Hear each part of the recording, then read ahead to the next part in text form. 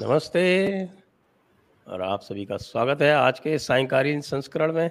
और हम अब एक बार फिर से बॉलीवुड की बात करने जा रहे हैं, लेकिन इस बार हम थोड़ा गहराई में जाएंगे। और इसके लिए हमारे साथ जुड़ चुके हैं प्रोफेसर भरत गुप्त जी। नमस्कार प्रोफेसर भरत गुप्त जी। नमस्कार। आप तो कला पारखी हैं और आप सब तरह की कलाओं में आपका हस्तक्षेप है। तो ये बॉलीवुड को भी आपने कला मर्मज्ञ की तरह निश्चित रूप से देखा होगा। तो इसका जो विकास हुआ है, जो इसका एवोल्यूशन हुआ है, उसमें यह जो हिंदू घृणा का पुट है, ये कैसे आया? जी हाँ, प्रणाम संजय जी, आपको और आपके सब दर्शकों को प्रणाम करता हूँ, उनका अभिनंदन करता हूँ। आज का विषय गंभीर है, एक बहुत सामयिक विषय होने के साथ साथ पॉपुलर क्रियाओं का और पॉपुलर मीडिया का विषय होते हुए भी बहुत गंभीर है, क्योंकि ये देश की मानसिकता और उसके मनोवैज्ञानिक प्रभाव उसके ऊपर जो होते हैं उन सबसे संबंध रखता है। तो आपका प्रश्न कि बॉलीवुड में ये हिंदू घृणा या हिंदू का कुत्सन, हिंदू को छोटा करके दिखाना, ये कब से प्रारंभ होता है और इसका एक प्रकार से देखा जाए तो इतिहास क्या है, कैसे ये आता है। अब देखिए, भारतीय फिल्म हमारी देश की केवल मनोरंजन इंडस्ट्री ही ना कहें, बल्कि एक सांस्कृतिक विरासत कहें उसको। तो भारतीय फिल्म, जिसमें हिंदी फिल्म ही नहीं, सारी फिल्में ही, बॉलीवुड ही नहीं, सभी जिसके अंदर आ जाती हैं।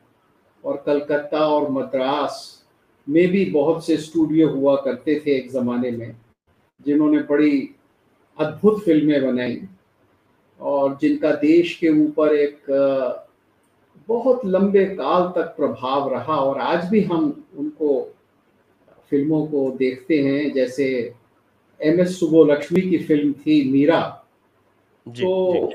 वो भी एक क्लासिक है और आज भी हम उसको उसी गदगद होकर, उसी भक्ति भाव से देखते हैं जिससे उसको जब वो आई थी तब देखा गया था।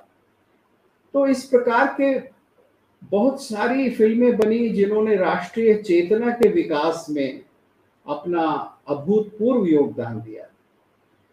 लेकिन ये जो भारतीय संस्कृति से एक खिंचाव उत्पन्न होने लगा, और बड़े स्पष्ट रूप में कहा जाए कि हिंदू संस्कृति से एक खिंचाव उत्पन्न होने लगा, ये क्यों हुआ और कैसे हुआ?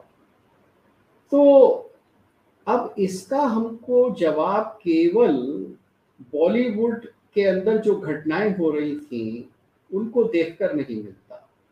ये सही है कि जब बॉलीवुड के अंदर बहुत सारी शुरुआत की फिल्में बनी तो उस समय उर्दू का बोलबाला था और उर्दू ज़ुबान का बहुत ज़्यादा बोलबाला शुरुआत की फिल्मों में रहा, विशिष्ट कारणों से जिनके बारे में आज मैं चर्चा नहीं करना चाहता।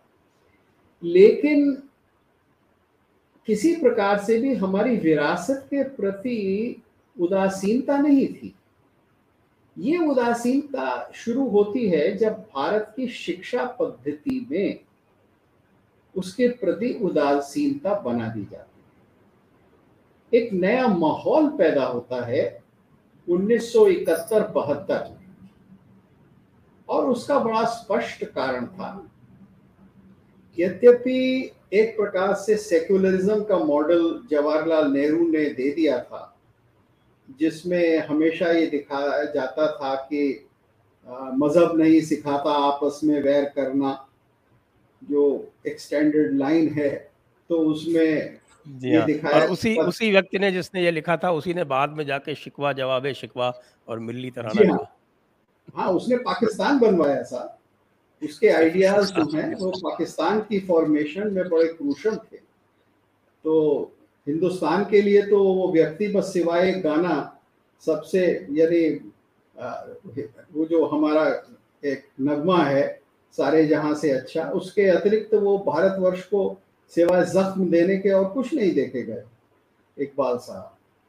तो बात को मैं आगे बढ़ाते हुए कहता हूं कि ये जो प्रभाव आता है ये 71-72 से आता है, जबकि इंदिरा गांधी ने सोवियत यूनियन के प्रेशर में भारतीय शिक्षा पद्धति को बहुत ही एक प्रबल रूप से, रेडिकल रूप से बदलना शुरू किया।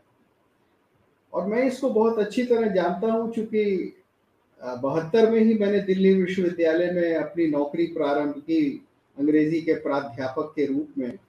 तो जितने भी परिवर्तन विश्वविद्यालयों में हुए वो मैंने देखे, और फिर उस सबका जो देशव्यापी प्रभाव था, जो प्रेस के द्वारा, जो लेखों के द्वारा, और जो एक जनरल डिस्कोर्स के द्वारा होता था।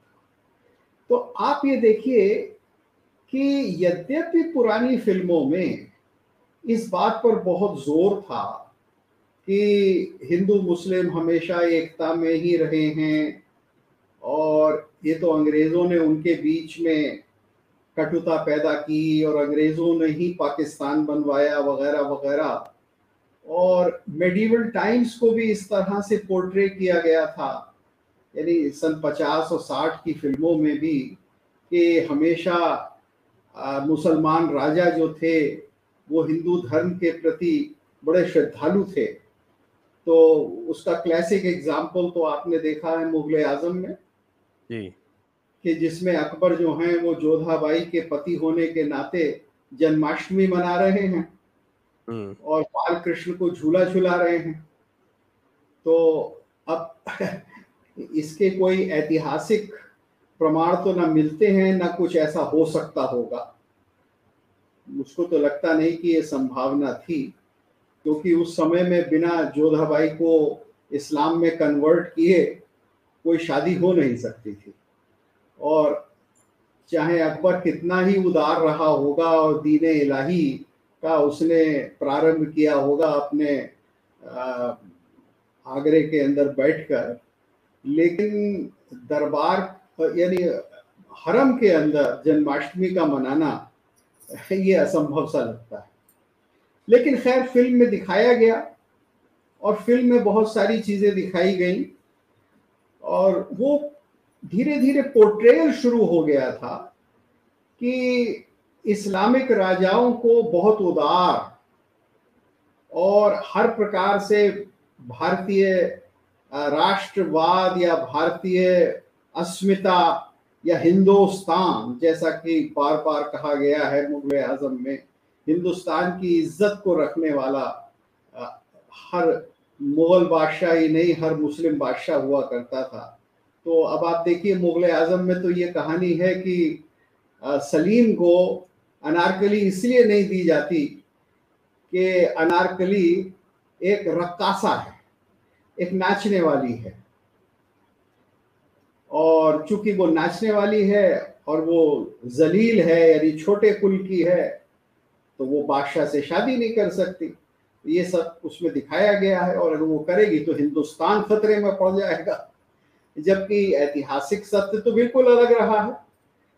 आप देखिए 1700 मेरे ख्याल से 22 और 23 में मोहम्मद शाह रंगीले ने जयपुर की ऊधम बाई नाम की जो वेश्या थी उससे वो शादी की, उसको इस्लाम में कन्वर्ट किया, और उसका नाम रखा गया दिल्ली में एक पार्क उसके नाम पर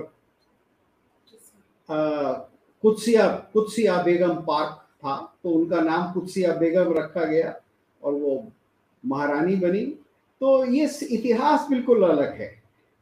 लेकिन वो जो पोर्ट्रेयल शुरू हो रहा था of the very liberal Muslim, Hinduism accepting Muslim, वो 50 में, सन 50 के डेकेड में और 60 में चलता रहा। लेकिन 70 में आकर फिर आप देखते हैं कि परिवर्तन होता है, और फिर ये बात उठती है कि अगर कहीं झगड़े होते हैं तो उसको कराने वाले मौलवी और पंडित होते हैं।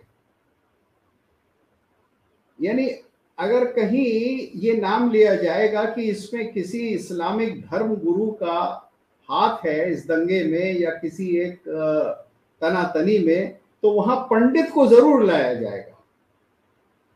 और फिर आप देखेंगे कि अधिकांश जो चरित्र चित्रण होता है सन 60 के बाद मंदिर के पुजारियों का, तो अधिकांश रूप से पुजारी जो है वो पैसे को लूटने वाला, छल कपट करने वाला, किसी न किसी प्रकार से एक दुष्चरित्र व्यक्ति होता है।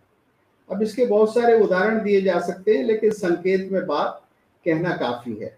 तो कारण ये था कि पूरे मार्क्सिज्म ने एक ये डिस्कोर्स चला दिया था कि हिंदू संप्रदायों में जो सगुण संप्रदाय हैं, जो मूर्ति की पूजा करने वाले हैं, वो तो एक प्रकार से ओछे हैं, उनकी स्थिति नीचे की है। और जो निर्गुण उपासना करते हैं, जो योगी हैं, जो कंदराओं में बैठे हैं, जो सूफी हैं, यानी सूफियों का योगियों से और बाबाओं से इस तरह से एक संबंध दिखाना, ये निरंतर बढ़ता गया। और फिर पूरी की पूरी फिल्में बनी जिसमें सूफियों को बहुत एलिवेट किया गया। और आप देखेंगे कि रेयरली ऐसा होता है कि कोई सूफी दुष्चरित्र निकलता है, वरना वो हमेशा बहुत ही अच्छे चरित्र के लोग होते हैं। और इसी प्रकार से क्रिश्चियनिटी के प्रति ये भाव रहा कि अगर चर्च का फादर होगा तो वो तो ऊंचे चरित्र का होगा, वो तो लव के अतिरिक्त और कुछ करेगा ही नहीं, उसको तो संसार भर के लिए प्रेम करता है। तो ये जो चित्रण बनता रहा धीरे धीरे, ये आप समझिए कि 90 के दशक में बहुत प्रबल हो गया। और फिर 2000 में तो कई फिल्में ऐसी बनी कि जिसमें हिंदू देवी देवताओं की खिल्ली उड़ना, किसी न किसी प्रकार से मंदिरों में तांत्रिकों को, जादूगरों को, धोखा देने वाले लोगों को दिखाना, ये सारा धीरे धीरे बढ़ता रहा। तो जो देश की पॉलिटिक्स थी, और जो देश की पॉलिटिक्स सेक्युलरिज्म के नाम पर आप ये देखिए कि पूरे इस्लामिक इतिहास को भारत के तोड़ मरोड़ रही थी, वो फिल्मों के अंदर अब हमको दिखने लगा। और ये एक बड़ा सटल तरीका था कि सामान्य जनता के लोगों को ये बताना कि धर्म में तो कोई अंतर ही नहीं होता, और अगर अच्छी नियत कोई रखता है तो बस वही माने रखता है और कुछ माने नहीं रखता। तो जितना इस्लामिक डॉक्ट्रिन रहा है और जो जितनी इस्लामिक प्रैक्टिस रही है, उस सबको फिल्मों में टोटली दबा दिया गया। और उसी का फिर आप देखते हैं कि धीरे धीरे एक रूप निकलता है कि जिसमें हिंदू के प्रति घृणा तक उत्पन्न हो जाती है। और जिन फिल्मों का अब पिछले कुछ दिनों में जिक्र हुआ है, या पिछले और 10-5 साल में जो फिल्में बनी हैं, तो उसमें पीके जैसी फिल्में, उसमें बड़े स्पष्ट रूप से वो चीज़ आ जाती है। यानी आप ये देखेंगे बार बार ये दिखाया जा रहा है कि सगुण उपासना, मूर्ति की पूजा, मंदिर जाना, ये सारी चीजें जो हैं, ये एक प्रकार से मूर्ख हिंदू करते हैं। जो एनलाइटेंड हिंदू हैं वो तो या तो कहीं कंदरा में जाकर योग साधना करते हैं, या फिर वो किसी सूफी की शरण में जाते हैं। तो ये पूरा डिस्कोर्स धीरे धीरे इस तरह से बनाया गया। जबकि आप देखते हैं कि रियलिटी, कल्चरल रियलिटी बिल्कुल अलग है। कल्चरल रियलिटी में सूफियों का इतिहास हम जानते हैं अलग रहा है। वो तो शरिया में लाने का इतिहास है, दावा को बढ़ाने का इतिहास है। जैसा कि निजामुद्दीन औलिया की जो के जमाने की जो कव्वाली है, छाप तिलक सब छीनी मुंह से नैना मिला के, हाँ, तो आपने तो छाप और तिलक छीन लिया, सगुण उपासना को छीन लिया, नैना मिला के कन्वर्ट कर लिया, और उस छाप तिलक सब छीनी को माना गया कि साहब ये तो प्रेम है, ये तो निर्गुण उपासना है, ये तो एकता है। और इसी तरह से बुल्ले शाह और तरह तरह के सूफी और सूफी काव्य और सूफी संगीत, और फिर फिल्मों के अंदर म्यूजिक लाना, जहाँ की कव्वालों को बहुत ऊपर उठाया गया। और मैं नाम नहीं लूंगा, कुछ ऐसे संगीतकार भी आए कि जिन्होंने सूफी यानी कव्वाली की, सूफी तो ना कहें, कव्वाली की पद्धति के संगीत को बहुत प्रोमिनेंट किया। तो वो एक ऐसा दौर धीरे धीरे बनाया गया कि जिसमें अगर आपको उपासना दिखानी है, भक्ति दिखानी है, असली भक्ति दिखानी है, तो वो भक्ति आपको मिलेगी सूफियाना कलाम में। और सूफियाना कलाम को अद्वैत से मिला दिया गया, इस प्रकार की धारणाएं उत्पन्न की गई। जबकि कोई भी मौलवी जो है वो सूफी को मुसलमान भी नहीं मानेगा। यानी उनके लिए तो गाना, नाचना, अल्लाह के लिए संगीत के द्वारा उपासना करना, ये सब कुफ्र रहा है। इसका तो पूरा इतिहास है भारतवर्ष के अंदर। तो फिल्मों में इस सब चीज को एक तरफ रखकर एक नैरेटिव क्रिएट किया गया, एक प्रकार की कहानी गढ़ी गई, जिस कहानी में जितनी भी सगुण उपासना हिंदुओं की थी, और हिंदुओं की जो उपासना पद्धति, उनकी सोच, उनके जितने भी आप क्या कहते हैं, पूजा की विधियां कहें या रिचुअल्स कहें, उन सबको नकारा गया, उन सबको तुच्छ दिखाया गया। तो ये जो जनरल डिस्कोर्स था, और यही डिस्कोर्स विश्वविद्यालयों में चला, यही डिस्कोर्स हिंदी विभाग में चला। अधिकांश हिंदी विभाग तुलसीदास को पढ़ाने की बजाय कबीर को प्रमुख तरह से पढ़ाने लगे। जेएनयू में कबीर की स्थापना हुई, सारे देश में कबीर के गायन को बहुत प्रमुख किया गया, और कबीर के शब्द को इतना प्रमुख कर दिया गया कि तुलसीदास की कवितावली जैसी सुंदर कविता, उसमें जो पद हैं और कविताएं हैं वो कहीं विलुप्त हो गए, जो कि संगीत के लिए इतने अच्छे और मार्मिक थे। तो ये एक बहुत बड़ी क्षति हमारी हुई, जो अभी भी चल रही है, और फिल्में उसी को पूरे करते रही। लेकिन मैं अब संकेत देख रहा हूं कि ये धारा बदल गई है, क्योंकि धीरे धीरे एक दूसरी धारा का उदय हो रहा था, एक रिएक्शन प्रकट हो रही थी। और वैसे तो वो रिएक्शन समझिए सन 70 से ही शुरू हो गई थी, बहुत सारे लोगों के बीच में, कुछ विद्वानों के बीच में। लेकिन समझिए इस नई शताब्दी के पहले दशक में वो प्रबल होने लगी, और फिल्मों में भी अब आप उसका प्रभाव देख रहे हैं कि मैं उस पर आता हूँ। उसके पहले जी, थोड़ा सा जो आपने बोला है उस पर जी हाँ, और हल्का सा और क्लैरिफिकेशन होगा। उसके जी पूर्व हाँ, मैं सभी दर्शकों से अनुरोध करूंगा कि आप कृपया जो भी आपके प्रश्न हैं, जो भी आप स्पष्टीकरण चाहते हैं इस विषय पर, वो आप प्रोफेसर भरत गुप्त जी से पूछ सकते हैं। और साथ में आप हमारे वीडियो को शेयर भी करें, लाइक भी करें, चैनल को सब्सक्राइब भी करें और हमें सपोर्ट भी करें। ये जो सूफियों वाला जो कार्यक्रम जो चल रहा था, वो सूफियों वाला, मैंने सूफियों के बारे में काफ़ी पढ़ा है और काफ़ी लिखा भी है। और मेरा तो बहुत सिंपल सा टेस्ट है कि भाई किसी भी सूफी से पूछ लो शरीयत को मानते हो या नहीं मानते हो। आपको पूरी दुनिया में कोई भी नहीं मिलेगा जो सूफियाना को शरीयत से अलग बता दे। जी तो हाँ। यहीं पर आके सारे टेस्ट जो हैं वो वहीं ख़त्म हो जाते हैं। वहीं से शुरू, इस वहीं पर ख़त्म। इसमें तो कोई शक नहीं, क्योंकि जब छाप तिलक सब छीनी, तो क्यों छीनी भाई? शरीयत में लाने के लिए तो छीनी। बिल्कुल।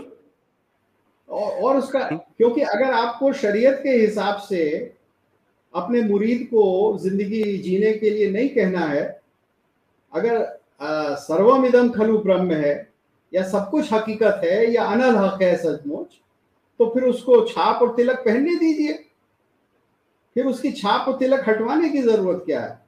तो छाप और तिलक हटवाने का जरिया तो शरीयत ही है। बिल्कुल। और और दूसरी ये, बात, जी, जी और जी दूसरी हाँ, बात, जहाँ फरमाएं। तक अद्वैत की बात आती है, तो अद्वैत में तो आप ईश्वर में विलीन हो जाते हैं, और हाँ इस्लाम में तो ईश्वर में विलीन होने की बात सोचना ही कुफ्र है और बहुत बड़ा हाँ, गुनाह है, गुनाह अजीम गुनाह, है। गुनाह, बिल्कुल, क्योंकि आप फना नहीं हो सकते। और जहां बिल्कुल। कहीं फना की बात भी है या एकाकार होने की बात है, वो केवल सानिध्य की बात है या नजदीक आने की बात है, और उसमें भी कहीं ना कहीं एक पर्दा रहता है। बात पर्दा यह है रहता कि है, हिजाब हिजाब रहता है, लिखा है कि हाँ अल्लाह वो, जो है वो फरिश्तों से भी हिजाब के हाँ, दरमियान मिलता है। दरमियान मिलता है। तो वो जो बड़ा एक सैद्धांतिक भेद है कि जो संसार को बनाता है, जो जगत का सृष्टा है, वो जगत से भिन्न है, और जगत का उसमें कोई, उसमें उसका कोई जगत में अंश नहीं है। ये जो दर्शन है, इस्लामिक दर्शन या ख्रिस्तानी दर्शन या यहूदी दर्शन, ये अद्वैत से बिल्कुल भिन्न है। क्योंकि अद्वैत में तो प्रेम गली अति साकरी या में दो न समान, वहां तो दो हो ही नहीं सकते, वहां तो एक ही होना है, लक्ष्य ही एक होना है। तो ये एक बहुत बड़ा अंतर है जिसको नहीं समझा गया।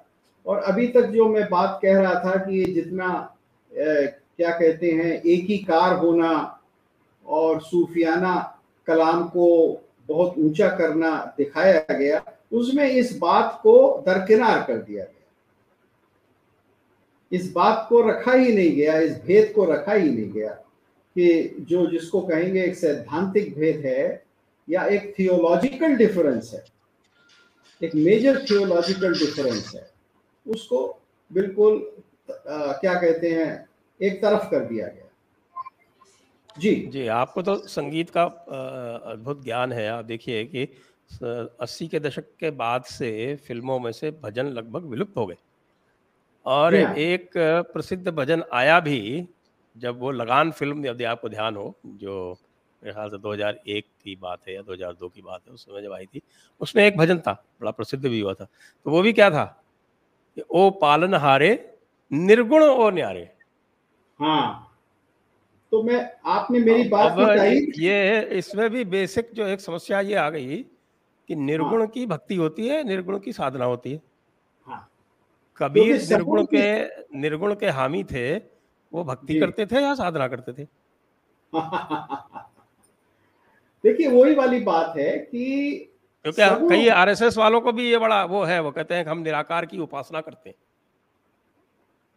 अब देखिए वो बात ये है कि पूरी भारतीय पद्धति में निराकार या निर्गुण की उपासना योग के द्वारा है, कुंडलिनी जागरण के द्वारा है, वो तंत्र के द्वारा है, वो साधना है, एकांत की साधना है, अंतर्मुखी साधना है।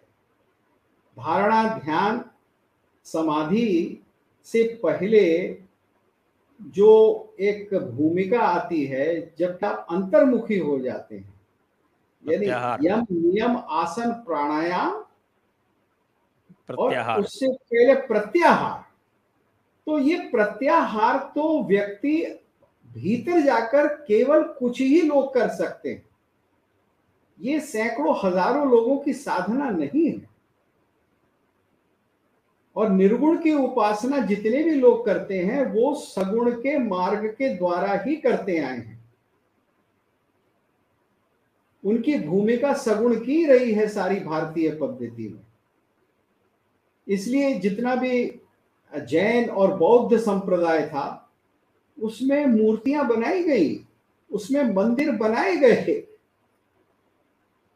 आप ये देखिए कि पूरा का पूरा बौद्ध दर्शन जो है, जो कि थेरवाद इत्यादि था, वो बाद में महायान में आ जाता है, तंत्र में आ जाता है, जहां की सगुण की उपासना का मार्ग ही उनको निर्गुण की ओर ले जाता है। और यही जैन संप्रदाय में हुआ।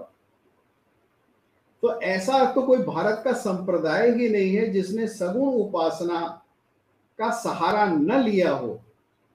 निर्गुण का मार्ग तो सगुण साधना से ही प्रशस्त होता है,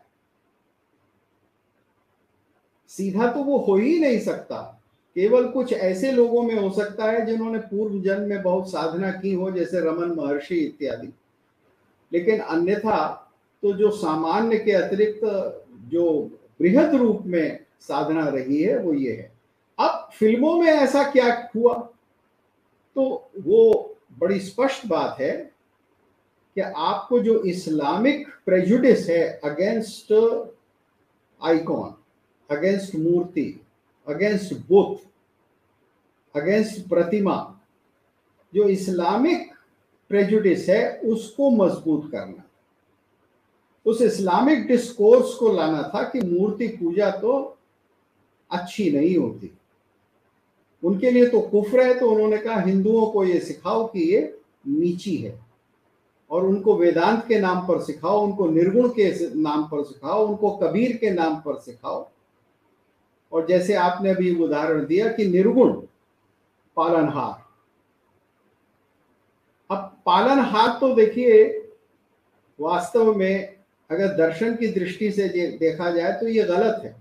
पालनहार तो विष्णु होता है जो कि संसार के भीतर है, जो कि अवतरित है, जो राम और कृष्ण के रूप में हमारे लिए प्रकट है और धर्म की संस्थापना करता है। तो पालन तो जब ही होगा जब साकार होगा। एक राजा भी अच्छा होगा जिस राजा में भी ईशत्व होगा, देवत्व होगा, और अपने धर्म का, प्रजा का पालन वही करेगा। तो पालनहार निर्गुण कैसे हो सकता है? वो तो पालन का कारण हो सकता है या जगत का कारण हो सकता है। ये सारी बातें सोच से, समझ से, शिक्षा से दूर कर दी गई हैं, और अब किसी न किसी प्रकार से उनको लाना है। और जो हमारे मंदिरों का तिरस्कार हुआ है और जो सगुण उपासना का तिरस्कार हुआ है, इसको अब हमें ठीक करना होगा, क्योंकि इसी निर्गुण का संदर्भ मार्ग में नहीं। जी, इसी संदर्भ में अब मैं आता हूँ उस हिंदू चेतना की ओर, जी, जिसके कारण इस समय बॉलीवुड में मैं कहूँ कि न केवल खलबली मची हुई है, अपितु जो इसके बड़े बड़े मेगा स्टार वो आतंकित हो गए कि ये क्या हो गया हिंदुओं को। जी हाँ, फरमाएं। तो इस चेतना का आप विश्लेषण करें, ये कैसे प्रस्फुटित हुई है? देखिए, ये चेतना जो है उसके पीछे इस बात का एनालिसिस है जो हमारे कुछ बड़े अच्छे मनीषियों ने प्रारंभ किया कि वास्तव में भारतीय जीवन के क्या सिद्धांत हैं और वास्तव में भारतीय कला कहाँ है। अब जब आप कला की बात करते हैं, यानी जब आप नाटक की बात करते हैं, जब आप संगीत की बात करते हैं, तो उसमें तो निर्गुण का कोई स्थान नहीं है ना, उसमें तो सगुण का ही स्थान है। उसमें तो जो अवतार है उसी की उपासना होती है, उसी का चरित्र है। अब जितना भी भारतीय संगीत मध्यकाल का रहा, उसमें ये तो सही है कि कबीर जैसे या कुछ लोगों ने जो निर्गुणवादी थे, उन्होंने निर्गुण ब्रह्म के विषय में चर्चा की, उसकी भक्ति की चर्चा की और उसको जगत का कारण कहा। लेकिन आप निर्गुण को लेकर कोई एक 2-2.5 घंटे की फिल्म तो नहीं बना सकते। फिल्म तो स्वयं सगुण है। वो तो मैं उसी बात की ओर आ रहा हूं कि जितना भी नाटक होगा, जितना भी काव्य होगा, जितना भी चित्र होगा, शिल्प होगा, जितनी भी कला होगी वो सब सगुण के विषय में होगी। उसके साधन भी, उसके मीडियम भी सगुण होंगे और उसका चरित्र चित्रण भी सगुण होगा। तो वो किसके बारे में होगा? वो सगुण अवतार के बारे में होगा। इसीलिए वो रामायण और महाभारत, इनकी कथाएं जितनी भी हैं वो सारी भारतीय कलाओं में छाई हुई हैं। आप उन्हीं के द्वारा अत्यंत गंभीर विषय और अत्यंत मार्मिक विषय, मन के विषय को छूने वाले लेते हैं। और आप सामान्य जीवन जो है हमारा, उसमें कहाँ भगवान है और भगवान के दर्शन हम कैसे करते हैं, उसकी चर्चा तो सगुण उपासना ही करती, उसकी निर्गुण उपासना नहीं कर सकती। न निर्गुण उपासना की वो परिधि में आता है। तो इसलिए जब पुरंदरदास ने लिखा कि यशोदा की गोदी में ये निर्विकार ब्रह्म खेल रहा है, अडिसितल यशोदा जगतोद्धारण अडिसितल यशोदा, ये दक्षिण के जी पुरंदरदास जी की जी, कृति पुरंदरदास है ना, और सर्वप्रिय। क्या। हाँ, अब ये किस लिए है कि हम ये देखें कि जो हमारा बच्चा है वो भी ब्रह्म का अंश है और भगवान भी बाल स्वरूप में प्रकट होता है। और इसीलिए ईश्वर की बाल स्वरूप में उपासना की गई है। इसीलिए बाल गोपाल की भी उपासना करते हैं। आप ठुमक चलत रामचंद्र जैसे भजन भी गाते हैं तो सगुण की उपासना में ही रस होगा। सगुण की उपासना, जितने भी जीवन के अंदर 8 रस हैं, श्रृंगार, हास्य, रौद्र, वीर, विभत्स इत्यादि, वो सब किसी के चरित्र के द्वारा प्रकट होंगे। तो इसीलिए निरंतर रामायण का पाठ होता है। इसीलिए महाभारत में जितने दृष्टांत हैं उनके बारे में फिल्म बनती है।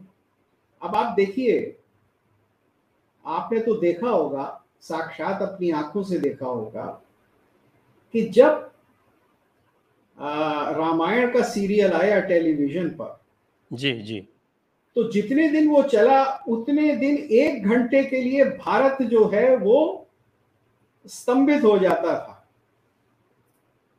बसें रुक जाती थी, कहीं कहीं तो ट्रेनें भी रुक जाती थी। और जितने भी लोग थे, मुसलमान भी, हिंदू ही नहीं मुसलमान भी, वो रामायण देखते थे। तो रामायण क्यों देखते थे? उस वक्त मुसलमान क्यों भूल जाता था कि ये तो कुफ्र है, रामायण को देखना ये तो बुत परस्ती है? क्यों? क्योंकि वहां ताकत थी। किस चीज की ताकत थी? वहां थिएटर की ताकत थी, वहां फिल्म की ताकत थी, वहां नाट्य की ताकत थी, वहां रस का आकर्षण था। तो सीता हरण जो है वो केवल राम नाम के देवता की स्त्री का हरण नहीं है, वो हमारे जीवन का एक साक्षात अनुभव है जो कि सारे संसार में लोगों को होता है। तो ये चीज जो है ये केवल सगुण उपासना के द्वारा ही प्रकट हो सकती है। ये निर्गुण के द्वारा कैसे होगी? तो इसलिए ऐसे ही जब महाभारत दोबारा टेलीविजन पर आया तो फिर भारत 1 घंटे को सारा काम छोड़कर पूरा का पूरा बिल्कुल बिल्कुल, कोविड में पूरा रामायण और महाभारत दोबारा जो है वो। दोबारा इसीलिए रखा गया कि इस संकट की घड़ी में यही आपको सांत्वना देगा। तो ये सांत्वना किसी हिंदू धर्म की सांत्वना ही नहीं थी, वो तो थी ही, लेकिन उसके साथ साथ उस सांत्वना का जो माध्यम था वो नाट्य था।